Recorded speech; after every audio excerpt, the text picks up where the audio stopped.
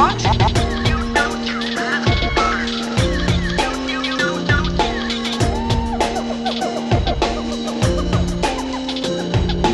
Welcome to the Jungle Gyms podcast.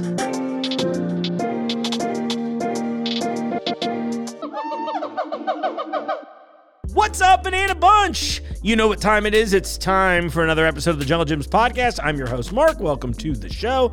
As always, thanks all of you out there getting those audio downloads up. There's so many of you out there, and I'm trying to convert you all to also be YouTube people for me. But that's okay. YouTube's doing pretty good recently for us, too. We had a nice milestone recently. So for all of you who have subscribed to Jungle Gyms on YouTube, thanks. I appreciate it. You're making me more viable all the time.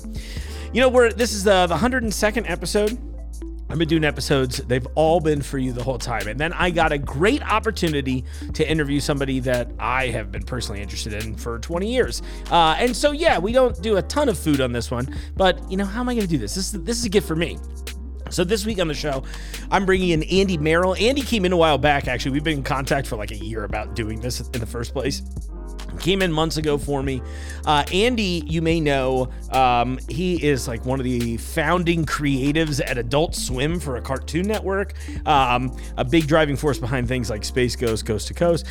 You'll probably best recognize him as the voice of Brak, who was a very popular character for a lot of us that grew up in that time. Listen, it was an honor to do this, and I've since got to hang out with him a couple times, so thanks, Andy. I appreciate you, and thanks for doing this. We talk about so much stuff. I mean, everything. We cover Andy's life, you know, the experiences at Adult Swim. We talked for hours, and I tried to get this down, and thanks to my friend Zach for the help on this one. We tried to get this down in a somewhat manageable length, because we got off topic forever talking about our mutual appreciation of holiday animated specials, predominantly the Rankin Bass variety. You name it, there's so many fun things. But before I dive into the Andy interview, of course, I just want to remind you of some upcoming events here. Again, I keep mentioning this, but the International Wine Festival tickets are on sale now, so you can come drink a bunch of wine with me, and Lucky will be there, and I'm sure we'll be bringing plus ones. You know the drill. That's always a fun time. It was a great festival last year, honestly, and if you're thinking about it, VIP is definitely worth it too. Chef James and Chef Logan are killing it over there in the Oscar event kitchen. I think that's what they're calling that space that they're cooking in. Whatever, but they cook for the Oscar Event Center as well as the Oscar Station, so if you've ever eaten any of the food that we make in-house here, and you're like, oh my gosh, it's so good. Well, it's because of Chef James and Chef Logan. So thanks, guys. Appreciate it. But that you get some extra action that way with the VIP tickets. And with the regular tickets, you still get to taste all kinds of wine. Although there's some that get reserved for VIPs only, which, you know, if you're a wine person, and I'm trying to be a wine person, I'm slowly trying to become a wine person, a bourbon person, maybe a cigar person, all of those things. I just want to learn everything and touch it all as much as I can. And I like to do that with all the experts teaching me. So anyway, that's coming up here in November. That's our next big festival. Actually, you know, there's one, I can't tell you anything about it lately, not lately. I can't tell you about it yet, but I got to pitch a fest recently, and I think it was fairly warmly received. Pretty excited about that. Yeah, so we're going to see. I mean, obviously, it's like very much, if you've ever been in these situations, don't get too excited yet. It's kind of where I'm going with this, but like, you know, you go and you're like, hey, I have this idea. What do you think? And when people are like, actually, that sounds kind of cool, let's do the next step. So that's about where I am. It's really fun. I have a very cool job here, and I have a lot of really fun coworkers. And more importantly, you know, I was thinking about this. I was reading something on the internet the other day, and people were talking about, it was one, I know what it was. One of my friends was complaining online. I'm assuming they might be in a weird place with their work right now. And I'm sorry, because that happens to a lot of people, especially those people who are in creative positions, where sometimes you'll find that you'll get hired for a position, and then, how did I put it? I was like, you get scapegoated, right? Because it's like just easy to be like, we're going to keep doing what we've always done without any change or thought for the future, but we want somebody to blame it on. And the reason I'm bringing this up is that I was like, wow, I've been really fortunate in like the last 10 years with this job, my last one, and all my acting gigs. I have not run into that experience in quite some time. So first off, thanks, former and current employers. I really, really appreciate you. And I bring this stuff up on the show because I know a lot of people listen from all walks of life. And listen, if you're an employer, man, trust these experts you bring on, or don't bring the experts on. Like, I think it's a win-win. So I wasn't trying to get on my soapbox too much, but like, you know, I was on a podcast episode recently. Someone was like, what do you attribute the success here to? And one of the things I always think about, like every day, especially every day I'm at work, is just that I work for somebody like Jungle, who sees the vision in hiring experts and is like, go be the expert I hired you to be. And then it's only a problem if you turn out not to be the expert. And I feel like more business owners could learn this. More people in positions of power could learn this. I'm telling you. I don't think that we would have had the success we had here if they wanted me to do a boring buttoned up show, right? I just don't think that's how it would have gone. I see the response on social media and stuff. Anyway, I'm mostly just trying to be thankful in a very long-winded roundabout way. I'm sorry to my unnamed friend who is at least writing posts that way. But thank you also for writing that post because it made me feel like, hell yeah, I really am in a good position right now. So because I was in these kinds of good positions, that's how I was like, listen, I know this is predominantly a food show, but Andy, you like the tie back? Andy lives somewhere nearby. I won't give all the specifics, but he shops the store regularly. And that was the connect. I was like, oh, you really do come here? And then he's like, yeah, I'm like, not very far at all. So, of course, that's the way I do it. So, anyway, I hope you enjoy this. Again, this is, it was a really cool opportunity. So, Andy, truly appreciate it. And everybody out there, if you're a fan of his, do me a favor and start just writing impassion pleas to companies like Adult Swim, Cartoon Network. Let's bring Space Ghost back. It's like the perfect time for that. All these shows are getting rebooted. Aqua Teen's coming back this year, all this kind of stuff. And again, huge fan. He was on Aqua Teen as well. Bring these shows back. Cater to the nostalgia. It's hard for me to get DVDs of every show I like. Just make new episodes. That's where I'm at with it. And on that, I gotta introduce you all to Andy Merrill. I'm Andy Merrill. I do cartoon voice work. I was Brak. I've been in various different shows like Adventure Time and Gravity Falls and it's out now. KIF is the name of the show. Andy, welcome to the show, though, for real. Yeah. This is so cool. I mean, I'll say this directly to the audience. This is the perk of just annoying people whose careers you've enjoyed on social media. You had me at Jungle Gyms. It's like, okay. I go up through Cincinnati and my friend Wally at home is like, you got to go to Jungle Gyms. And I'm like, okay. And then I came here and it was like, okay, this is one of those cool places that sells a lot of crap. So, right. So yeah, it's an accurate take on the store, honestly. Sells a lot of crap. Yeah, for sure. We're chock full. It's not Jungle Gyms International Market. It's Jungle Gyms World of Crap. I mean, look, you've got an office board game. Yeah, I'm here. The one I actually want to play is the Pan Am airline one. I don't know what that's all about. Well, is it Pan Am or is it TWA that has a hotel in New York now? I think it's TWA, if I'm not mistaken. Yeah, my ex-wife stayed there when she was in. She used to have to do like business in New York back and forth all the time. Yeah, she is at Paramount. Not like but. Yeah, they had just opened. I get it. Start by flexing on us. And that was like the last night of her trip. She stayed at the Pan Am or TWA hotel and said it was just amazing, just the way it was set up and all that. And I don't know why we're talking about this. That's the beauty of a podcast. Just the pictures and stuff that she sent and had just made it look so cool. All the staff were dressed as like flight attendants and pilots and that sounds fun. Like that. And so yeah. Damn, now we got to go. Yeah, we do. All right. Well, let me kill the recorder. Let's get on the plane. We're taking this show on the road. Are you a foodie at all, or are you just like fun stuff? Yeah. Cool. What are you into? What do you like? Do you like eating? I don't know. This is like a weird first date. I'm into anything. I've been to all these different places. I think the weirdest thing I want to say was, we were in Iceland. I tried the fermented shark. Oh, how was that? It tasted like ammonia, basically. And they don't give you a lot because they know you're going to hate it. So right, it's just nostalgia anymore. It's not really a traditional Icelandic food. Yeah. But they bring it out, and I had one piece, and it's just like, just offensive to the senses, and then it's one of those things that's like, I can't. Let me try that again. You just like it, it ends up like not too long later you've eaten the whole thing. Right. But they only bring you like 5 little pieces, so it's not such a big.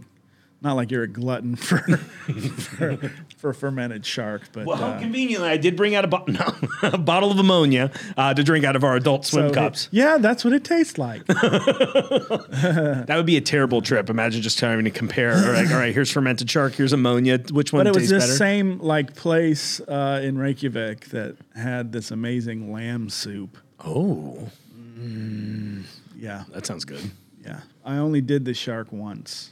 But probably not again. But you did the soup again, but we kept going back for the lamb soup. Oh, yeah, it sounds good. So amazing. Lamb, underrated protein. Icelandic lamb soup is... That sounds good. All right, anyone from Iceland out there, come out. Really, really good. Me and Andy need some soup. When you are doing these voices, do you dive? Like, is there just something switch in your brain when you go full Brak, or if you're going Oglethorpe, or... Most voices I do now, I have to... I'll like do a couple takes, and if I just go like way overboard in the read, I'll be like, "That's Brak," and I'll have to like go back and think about it and do it again. But Oglethorpe, I've separated Oglethorpe and Brak so much that sure, it's I can go back and forth between them and not have either go into it, but. Oglethorpe is different because he's like a full-on villain, and right. I always have to be kind of. I'm always told when I start doing Oglethorpe to like kind of like lay back a little because I tend to just come out screaming, Of course. He's kind of a screamy character, though. Well, yeah, but but most of the time it's like, I'm going to get you, and then like everybody's like, stop, you're going to kill your voice, and you got to work up to that. I am working up to it. Just like yelling. What do you think? I can get louder than this, and then it turns out I can't get louder than that. So. Like rein it in. All right, maybe not. Let it loose. Do you have a favorite show you've ever worked on? Is that something I can even ask? I was always a big fan of Adventure Time. Yeah. When it came out, it just kind of blew me away, and I met Penn Ward at a Cartoon Network Christmas party. Oh, and, cool. Yeah, we got wasted. But before that, I was just talking about how much I love the show and all this stuff, and for the first, I don't know, like half hour, he's just going, yeah, like I was just some raving fan, which I was. And then somebody mentioned something about, somebody asked me something about Brak or something I don't remember. And I, answered him, and then I saw Penn's eyes just make a total shift, and it was like, wait. so we found that we were like, mutual fans. So, but it took like a half an hour to me to actually say, oh yeah, I do this show. I did that. So then maybe like maybe like a year later, maybe less than that, he had written, or Kent Osborne had written James. I think Penn wrote it. The episode is called James, and then there's James 2, and then I can't remember the name of the third episode, but it's like deep in the lore of like the 8th season, was like James's last appearance. But yeah, it's not James Baxter the horse. It's James the wafer cookie. I was gonna say, yeah. I think he is. We got a picture off screen. We'll put it up on screen. I originally thought he was like an ice cream sandwich, but he's more like a wafer cookie. That makes sense, like a little Vienna finger. It's funny because I didn't know that. I thought he was an ice cream sandwich. He's like a naked Kit Kat. Oh, okay. Like a nutty bar. Oh, I'm into it. Without the chocolate. Yeah. I'm here for a naked Kit Kat, apparently. It's such a beautiful show, and there were it was, you mentioned the lore, and it's one of those, if you all haven't watched Adventure Time out there, you have to. I always have a fun story about that. I'd come back in from a vacation, and I went to a friend's house, and she goes, "Do you want to see my 4-year-old niece's favorite show?" And I was like, no. And then we watched, it was the episode it was from the first season. It was with the first appearance of Nepter, the never-ending pie-throwing robot that Andy Milonakis, I think, played. Yeah. And I was just like, there were so many jokes that I was like, all right, this is definitely... Yeah, it's insane. Yeah. I remember just watching, I'm like, did you write this show for me? But also this 4-year-old is the one that's telling me about it, you know? But, I like that, there was some... Even though it's all scripted and stuff, there was some, kind of individual creativity that they, that I get away with. Like they didn't say we need this certain voice. So I gave him maybe 4 or 5 different versions of the voice to do, and the majority, the one he was like emphatic on was the one where he was just like,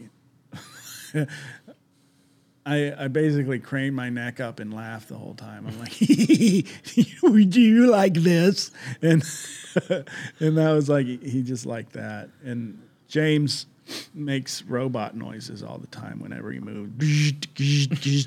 So I didn't get to record with the cast, which I think they often did. I had to record by myself because all of the noises that I had to make would have distracted from everybody. And they couldn't have just done it after the record.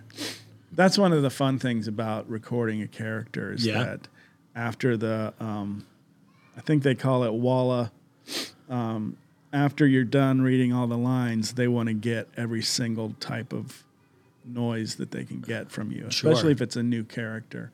So any like belches or burps or sighs or running or getting punched in the face or anything like that, they get at the very end. So at the very end, it's just weird because you've read the script, and at the very end, you're just going, puh, ta, ma, stuff like that. I was going to ask you about this too, because like we were talking before, we were just strolling the store before about, doing a lot of the commercial work and how it's like, there's obviously a lot of physicality when you're like an on-screen actor versus like how much physicality is there for you when you're doing voice acting? Like they always ask if I want to, stand or sit, and it's usually, I stand because I do a lot of body movement. Mm-hmm. Elsewhere, if I'm sitting, I'm a lot more, kind of relaxed and stuff. And I used to laugh at Don Kennedy, who was Tanzit in Space Ghost Coast to Coast. Mm-hmm. Don Kennedy was an old children's TV show host in the 60s and 70s in Atlanta. Watching him in the studio, you just see this cute little old man just like tense up and go, I don't. And just like scrunch his body up and stuff. It's funny.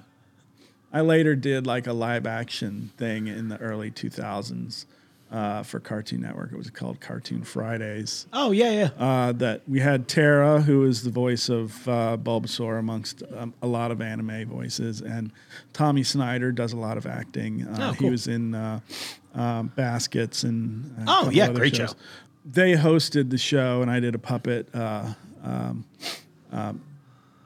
Haul the Puppet Trucker. I wrote Don Kennedy in this Cartoon Fridays because I had this stupid idea to have we were just doing dumb segments. So Long Haul had his own segment where I had this puppet, and we had like a props department made this amazing semi truck that I had to squeeze my body up into. Oh my gosh. Head down Highway 40. And Yeah, it was very Highway 40, but it was more like the idea kind of came from Hee Haw. It was like Grandpa Jones, and they would come out and say, "Hey, Grandpa, what's for supper?" But we would have the kids come out and say, "Hey, Long Haul, what you hauling?" And it was just always like, "I'm hauling pineapples," and then I would go into like some story about fun fact story about pineapples and stuff. But I had written Don Kennedy into the show as Milkman Fred. And it was just to get Don Kennedy in front of the camera again, dressed as a milkman, just making different recipes that heavily included dairy, just to make a mess on the stage. And it was the funniest thing. And being like kind of as old as he was kind of bitter about the French in World War II, I remember, because you would write him a simple phrase like he would finish making pudding, and I would write, "And voila, pudding." And it was like a simple thing like that, and he would be like, "I am not going to say that word." What, pudding? No, that French word. I'm not going to speak French. He just was bitter about the French for some reason. That's amazing. Hey, you never know. It's like a bygone era, I voila. guess. I will not say voila. Yeah, it's like no revealing in this. So no creme brulee for you, I guess. No making of that. Was it that the French surrendered or something like that? I think that's it. If I recall from being a child, when people would say, World War II thing. Yeah, they're like, "Oh, white flags Oh, on no, the, the French." white flags on the Champs-Elysees." You're like, who cares? Okay, yeah, right. Yeah, would you not do the same thing? Yes. So one of the things I'm most intrigued about by your career is that what was cool to me about like the early Adult Swim and Cartoon Network era, especially, so I'll be older than I want to admit to my audience this year. But like for me, it was cool because I think I was at that prime age to watch kind of this changing of the guard from like the classic Hanna-Barbera era, which was really having a good resurgence when I was a kid in like the late 80s, early 90s. And then seeing what you all did and came in, like, yeah, how much creative control did you get in those regards? You know, as far as like coming up with bits in these shows? As far as like Adult Swim and stuff, it was really, and Space Ghost, it was really difficult because we were working with Lazo. And he was just, he was not easy to work for. Sure.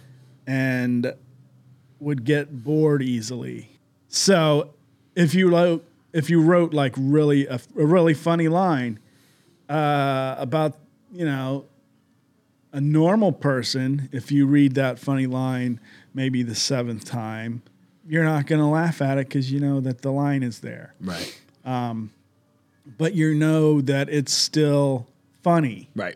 He's the type of person who would read it 7 times and be like, "That's not funny anymore. I'm not going to have that unfunny joke in the show." And so the amount of really good joke materials and stuff that we had to like throw out was, but you know, and then, you know, moving over to on air and working on Fridays for different people. Yeah. For a different person, you know, for Pete Johnson other than Mike Lazo. Yeah. Who actually understood comedy. I don't know if it was that we didn't have the luxury to like, you know, write and rewrite and rewrite and rewrite and rewrite. But with Pete, if a joke didn't work, you know, it would be easy to change and we knew the joke didn't work and it would be funnier. And anything, you know, can be funnier. You know, I get that. I understand it. Right. After a while, you have to think to yourself, I'm getting paid anyway. I don't care. I'm just going to make this funnier. But with Fridays, it was different because, you know, you work with a different mindset and stuff. Plus, we had to have a new show every single Friday night for the entire year. So I didn't even think about how much stressful that must have been. It wasn't that stressful because you're not writing a show. You're going in on a weekend and shooting 4 shows, you know, for the weekend. Yeah.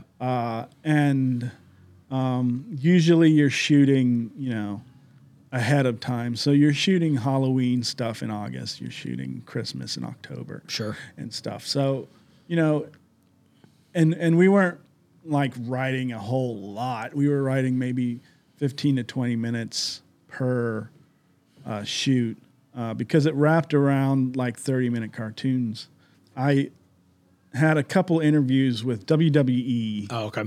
A couple years ago, and it was for WWE Raw to write for them. Oh, weird. Interesting. And their schedule is insane. It's as if I likened it to Saturday Night Live, only if you worked on Saturday Night Live and there was a show every single 52, Saturdays a year. Yeah.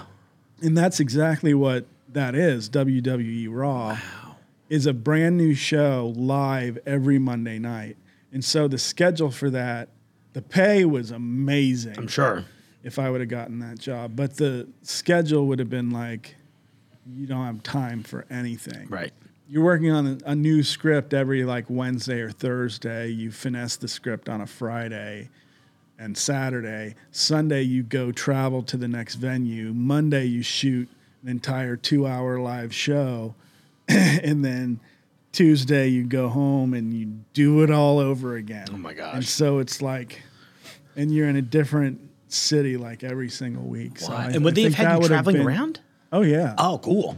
That's actually kind of interesting. That would have been great. It would have been great for like airline miles. I could have, on my free time, if I had any, flew anywhere for free. Yeah, exactly. Imagine the hotels. That was, one thing that was great about when I was married to my wife, and she was a big Cartoon Network executive, is that she would have to like go to California all the time out of Atlanta. And so we always had really good mileage points and hotel points to be able to go, wherever we wanted to. So, we went to Germany like 3 times. We went to,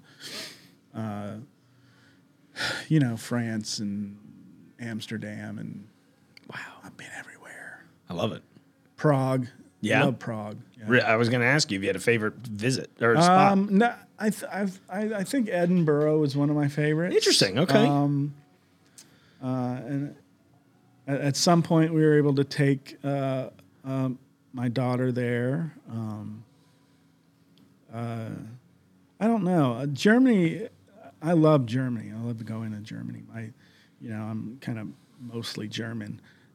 So just being there, and we would go around Thanksgiving for the Christmas markets, because there was a time in our relationship and family life where for some reason we would get deathly ill every Thanksgiving. And I don't know if it was the bird or just the circumstance or something, but we were like, we are not spending Thanksgiving in America ever again. So we would go to Germany and go to the Christmas markets, which was pretty amazing. I bet. And it's funny because we have a lot of German heritage here in Cincinnati, and everybody's always excited about it. And I'm always curious to see, because I have family over in Germany as well, and I'm always thinking like, or what we're doing here, is that even comparable to what I see over there? So no. Yeah, I figured. No, I haven't found anything that's comparable there. Although I wish I would have had time to do it. Maybe I'll go next year on my own. But last Christmas time, the beginning of the December was the big GalaxyCon in Columbus, and that's right. I got in there with Dana Snyder, and one of the last nights I was like, we got to go to Schmidt's. And Schmidt's is the big German restaurant. Yeah, sausage house, baby. And my dad grew up in German Village, so cool. We knew of Schmidt's all the time. And, so we were like bound into turn. We're going to Schmidt's tonight. And so I ventured out to go to Schmidt's, and it was just wall-to-wall people, and I could tell there were little kiosks set up and stuff. I thought, we're not getting into Schmidt's. Right. We ended up at Dirty Dogs, which was pretty dirty. Or Dirty Frank's. Dirty Frank's. Yes. We ended up at Dirty Frank's, which was amazing. Oh, Dirty Frank's is great. But Schmidt's is on our list next year. Hey, let's make that happen. Fun fact: we actually carry their sausages here in the store. So I like the Bahama Mama classic. Bahama Mama. Yeah. But yeah, I remember going to Schmidt's a lot when I was a kid, and going over to Schmidt's Sausage House. That was the first time I ever encountered gummy bears. Really? Yeah, I don't. They weren't sold. I mean, this was the. I don't think we're that different in age, like are we? The 70s. I'm 56. Okay, so we have this a little is gap, like the 70s, before like they prepackaged like gummy that makes bears sense and shit. So wow, that's crazy. I didn't even. I mean, oh yeah, one of those things you just don't think about. Yeah. You know, the fudge and the gummy bears and the. At first, when I think I had a gummy bear, I thought it would be like. Because my grandma, my dad's mom, always had those like orange slices. Yeah. I always thought they would be kind of like those gumdroppy type of texture, but it was like, this is like a rubber band, a delicious rubber band. Did your daughter get the creative bug? She did. I still don't know if she knows what she wants to do. For the longest time, it was like, I want to be a fashion designer. And then I wish I would have had her do more. I wish I would have been in the place to have her do more voice work, because I had her be, in 2012 for the 20th anniversary of the network, we brought back Cartoon Planet for a little bit. And we did new stuff. Space Ghost wasn't in it. It was just like Zorak and Brak stuck in a one-bedroom apartment. It's basically what the sets look like. So we put them on new sets. So Brak's basically sitting at the bar, at the kitchen, in the apartment, and then off to the side is Zorak sitting in a beanbag chair. So we had to do new drawings of Zorak with his legs crossed, sitting in a beanbag chair. And he's just playing, an Xbox or a PlayStation the whole time. And while Brak is sitting at this counter with like a cup of hot dogs, just stupid stuff around. There's a nameplate that says Steve Delmonico. And that's a joke for the Brak show for when we had George Takei on, and his agent got really insanely mad at us for having, because he acted like we tricked George Takei to be on the show because the show wasn't union. So his agent just went completely crazy over us and said, "You're not going to use his name in the credits." And so his name in the credits is Steve Delmonico. So if you ever see any of that, it's on YouTube, some of the newer Cartoon Planet stuff. But I brought my daughter in to record, because I did a few segments of Brak. First of all, Brak is just kind of giggling to himself, and Zorak's like, "What are you doing?" He's like, "Well, I made clones of it." And so I bring in this tiny 1/3 size Brak, and then later bring in this tiny little Zorak. And at some point at the very end, I have a joke of like little space ghost popping his head up out of the cup or something like that. So I had my daughter, she was 6 years old at the time, come in and be Brak and Zorak and Space Ghost. Oh, that's adorable. I had a theme song. It was like, "Hello, everybody. Hello, everybody." And so I had her sing that. And then I started playing basically that tune again and had her sing whatever she liked. So that one is definitely on YouTube, of her going, "I like deep pickles. I like deep pickles." And so, I mean, I'm sitting there in the booth with her the whole time, and she's doing like dead on impressions of Brak and Zorak, which was... Oh, that's so cool. And I wish I would have had her do more VO work after that. Hey, there's still time. Yeah, there is. She's like heavily into cheerleading and stuff like that. Oh, cool. Yeah. I always am curious too, because I had like I'm like there's definitely some creative relatives in the house, right, but like not in my immediate family. Like my dad, it's funny if you met him, like we have very similar personalities, but he's like very much old school businessman. So I'm always like, how the hell did I show up? My dad was always a really funny person. And my dad was a dentist, and my mom was the hygienist, and so they had a practice together. Oh, that's cool. And but my dad was always artistic and it was really, really funny. and stuff. So I get a lot of that from him. And when I started, basically my whole entertainment career started doing a puppet ministry with my family growing up. Yeah. And so usually my brother and I were, the funny puppets, and my mom would be out front being the straight guy. And every once in a while, my dad would like put on a puppet and bring him out, and just stupid. It was just so, really so funny. And so, just I attribute all of my humor to him. I had comic influences, but my dad he was always very supportive of, everything I did. So, once I started doing the Cartoon Planet stuff, he was, never more proud of me than at that point, Yeah. Well, I imagine for them, they like watched you as a kid doing this thing, and then you're like, look, guys, I made this. This is my life now. Right. Yeah, yeah.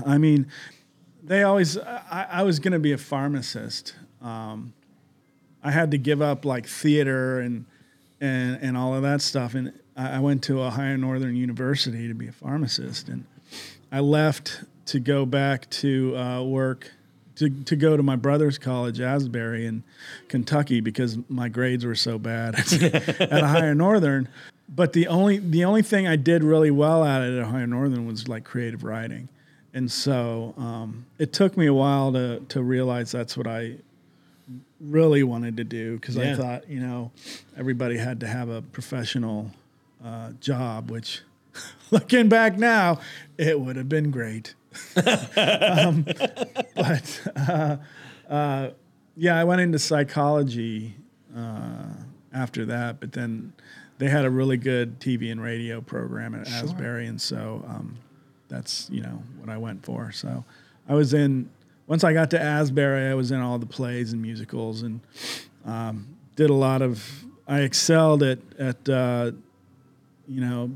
just majoring in broadcasting and doing like TV classes and acting classes and stuff like that. Once I got to Asbury, I never, ever in my entire college career ever had to take science or math again.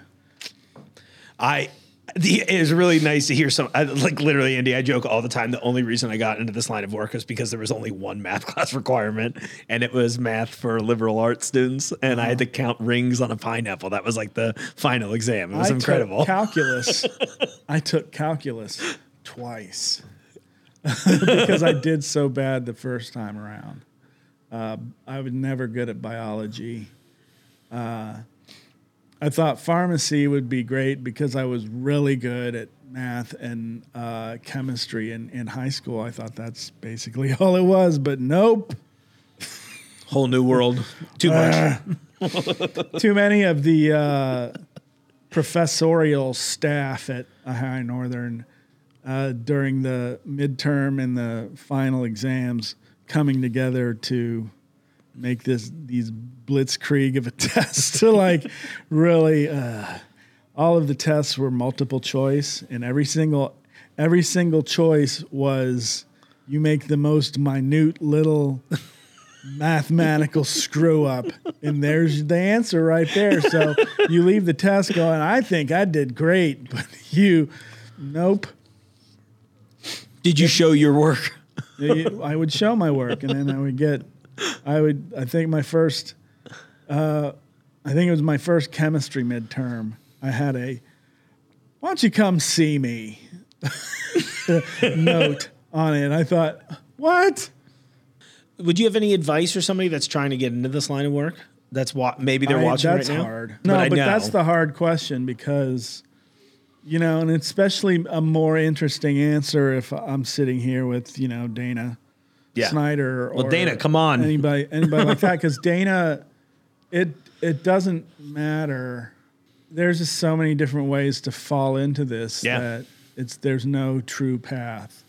Dana was in theater, and so was Carrie Means, and I don't know if it was something that Dave Willis had seen or something like that Dana was in that, he discovered him. But, I hired Dave Willis kind of basically almost out of college. Oh, no kidding. I didn't know that. And Dave and I kind of have similar ways of going at it, and that's basically create your show. Right. And be in the writer's room, because that's basically what it was me reading Brak for the 12 Days of Christmas from the Council of Doom in the writer's room, and them saying, I like that. And so that's, and not having the budget to hire a professional voice was basically, how I got into doing it. Cause, I did it for free for forever. And especially like when I redid Cartoon Planet in 2012, we could only have Zorak because that's all we could afford. Sure. If I would have had just a slightly bigger budget, we could have had George come in and be Space Ghost. But the only VO we paid for when we redid that was for Clay to come in and be Zorak, which and that was my call because I thought it would be more interesting to have Zorak and Brak go at it. Yeah. And it was also a good call because it was the last time I got to work with Clay, and that was bittersweet. It's hard to say how to get into this business other than either those two ways: be discovered, be there, or just have a unique voice and be just diligent as hell. Because I don't, you have to really believe in what you're doing to do it, and I don't. And it's not like we're making billions of dollars. We're not, John DiMaggio or Tom Kenny. Right. We all wish we were, but for sure, but we're not. So, there's a few that have like really broken out and really do really, really well. Yeah. And it's like voices you can name. Those are the people. Right. You touch on something that I think is the real piece of advice, though, which is you talk about just diligence, right? And like diving in, because I think the one through line I always find, and I mean, I can speak to it with my own career a little bit, obviously not on the same level by any means, but like same thing where it was just like, just go. Honestly, you touched on all of them. But it's like, say yes, show up, and work really hard on this thing that you believe in that you can do, And it's no guarantee, but it's going to be the thing that separates you from maybe getting there versus definitely not getting there, Well, yeah. I mean, early at Cartoon Network, when I was working on Space Ghost and stuff, they had paired me with Dwayne McDuffie. Oh, yeah. Amazing. To do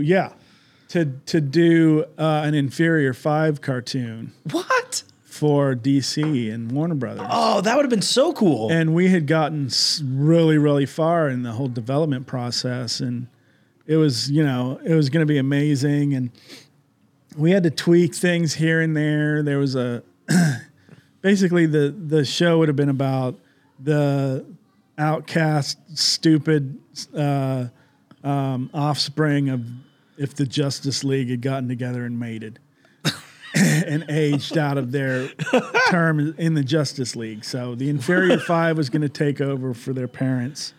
We got to the point where we were finally talking to, I think, Dan DiDio.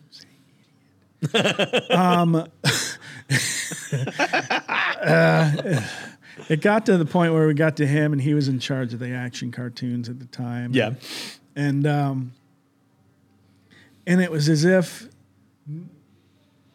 the project had never existed. It just completely fell apart and died right there. No kidding. And that was the meeting that would have been like where we would have really started production after that meeting. And, Sam Register's there going, I don't know what happened. I don't know what's going on. I can't even imagine. And and even Dwayne called me afterwards saying, I have never experienced anything like that before. I thought, okay, I guess bad luck for me. Aw. But no, it was pretty amazing working with Dwayne for at least that 8-month, 10-month period of time. I feel like, oh my gosh, I feel like we could do like a whole day of content. Just be like, all right, what other shows have you seen fall apart like that? Because I feel like people don't recognize how often that happens. Just that one, but that was the biggest. I think that was the biggest person I'd ever been put with. Yeah, that's still so cool though, and got to be an honor to at least be in the room for that. Yeah, I mean, I never got to meet him like face to face, but we just talked on the phone all the time. That's so cool. The most DC character I wrote for was I did an issue of Superman Adventure Comics, and it was based on the cartoon. And I had this Superman encyclopedia from when I was a kid. Yeah. And I brought back these two characters from the 40s. I can't remember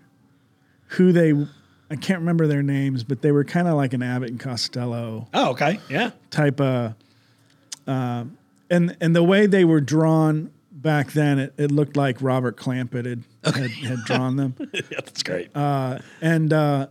So they were just this magician duo, and basically this miraculous stuff they did just happened by circumstance of being where they were. And so my whole story it was a 2-parter. It was all like first shown from the audience perspective of watching their magic show. Yeah. And so they're doing all these amazing pulling flowers out of thin air and doing all this amazing magician work and stuff. And then I did a second version that's told from the perspective of Superman, who is fighting the parasite. Yeah. So everything that is going on is just a pure coincidence with their magic show. So, when they pull flowers out of thin air, it just happens that a flower cart had been pulled up by the parasite and flowers had fallen out. And he just actually just kind of happened to catch them at the right perfect time. timing. I love it. That. So it was all cause and effect. So that was my little Superman adventures story. Oh, that's so cool. I didn't even realize. I love it. He went like full Rashomon on it. Like, let's get all the perspectives. And then I wrote a story in both of the Bizarro comics. Oh, yeah. Where they had independent writers and independent artists come together and do stories. The first one, the Bizarro collection that had Matt Groening drew a picture of Bizarro blowing through a bubble pipe on the cover. That one I did an Aquaman story. It's basically told from the perspective of a Fisher Price little people person in a 4-year-old's bathtub. And so every single character is held by these tiny hands going, I'm out to get you, blah, blah, blah. And then the sequel to that collection, like Bizarro 2 or something like that. It's all like one collection digitally now on Comixology or something like that. Yeah. But the other one I did was I always had this trying to pitch this story of it was like an amalgam of Rankin Bass's Santa Claus is Coming to Town. Okay. With the origin of Superman. And so, but I only had 6 pages. Okay. So I wrote it as if ‘twas the night before Christmas. So I wrote it all as a poem. So, yeah. I got to check that out. That sounds awesome. Yeah. Kal-El crash lands in the North Pole. He's found by elves. He's raised by the Kringle family. And that's why he's so good and nice. And he's able to go to every house at Christmas time because, he's Superman. That makes sense. So, yeah. It fixes all the Christmas lore that we didn't know. I didn't. What I really wanted to do is if I would have had a longer amount of time to tell the story, I would have introduced Luthor as, Burgermeister. Meister Burger. And also, yeah, that. Now I want this as a stop motion story. Like I want this full Rankin Bass style. I know. Somebody needs to bring that back in a big way. I think they've tried to do sequels to Year Without a Santa Claus and stuff and make it look like stop motion. It just hasn't worked because I don't know. They made it too kiddie, I think. Yeah. There's just, every so often I get lost in nostalgia in those eras. I always think back to how different, because I feel like these days when we do kind of like years later sequels, like the landscape of media has changed a lot, obviously, right? And to me, there's like less intent. Like I find, this is so nerdy, I can't believe I'm admitting this in public, but I will, when I'm trying to get into the holiday spirit, for example, I will dive into old commercials that aired in like the 70s, 80s, stuff that I saw when I was a little kid, right? And even looking at obvious advertisements, right? Like they definitely want you to buy their products versus how ads work now. Right. There's like, it felt like there was like a little more warmth or emotion or something. You know what I mean? Like, I don't know. You would never see Santa sledding on a razor anymore. Right. Exactly. Yeah. That's the only way he should travel. Norelco, what's up? But you know, like shows like Year Without a Santa Claus always drives me crazy once I found this one flaw in it. I can't wait. And they could easily fix it with like a cutaway or something like that. But there's a point in the story where Mother Nature is telling Heat and Snow Miser to let it snow. You let it snow in Southtown, right, and you let there be a nice, hot, sunny day in the North Pole. She points at the wrong miser. She's like, you let it snow in Southtown, and she's pointing at Snow Miser. And then she turns to Heat Miser and say, you let it be a nice sunny day in the North Pole. And that drives me crazy. Oh, I think you just broke A Year Without a Santa Claus for me. And maybe all of us watching. And you'll not be able to unsee it. Oh, yeah, I can't even imagine. Oh, that's... So the one for me, I was like a Rudolph kid, right? And my first attempt at doing voices was learning all of the voices in that show and then performing them. My mom will be so happy if she listens to this episode that I'm admitting this publicly.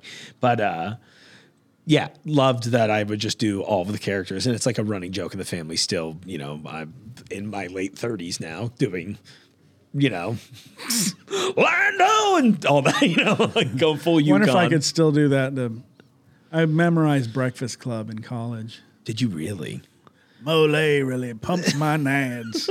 It's Moliere. Doodly-doo. I can see quoting Rudolph the entire show. It's, I'm sure, incredibly frustrating to watch it with me. Except the part that they cut out at the end. Oh, with the peppermint mines? The peppermint mines. Also, did you memorize the song, the Misfits song or the Fame and Fortune song? So growing up, it was Fame and Fortune. And then when they restored it and whatever in the mid-90s, I was like, oh, we got a reprise of the Misfits tune, you know?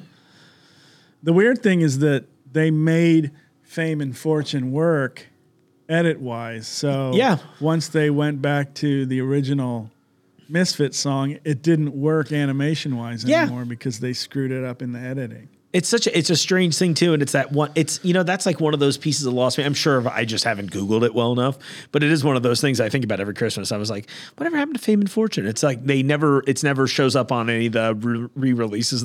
This whole episode now should just be about Rankin Bass. Yeah, I know.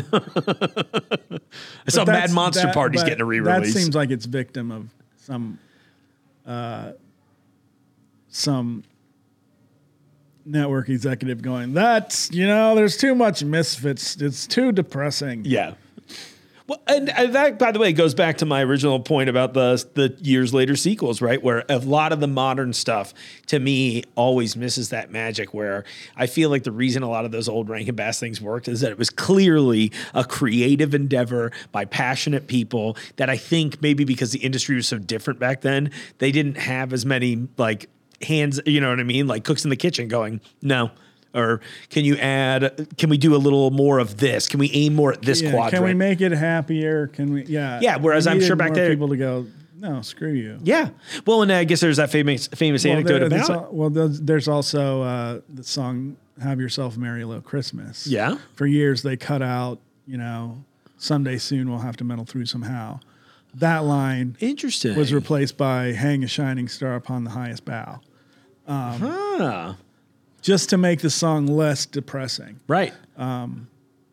But a lot of people who record that song now put "Muddle Through" back in because for entire time. Yeah, right. Seriously, we're living through the end.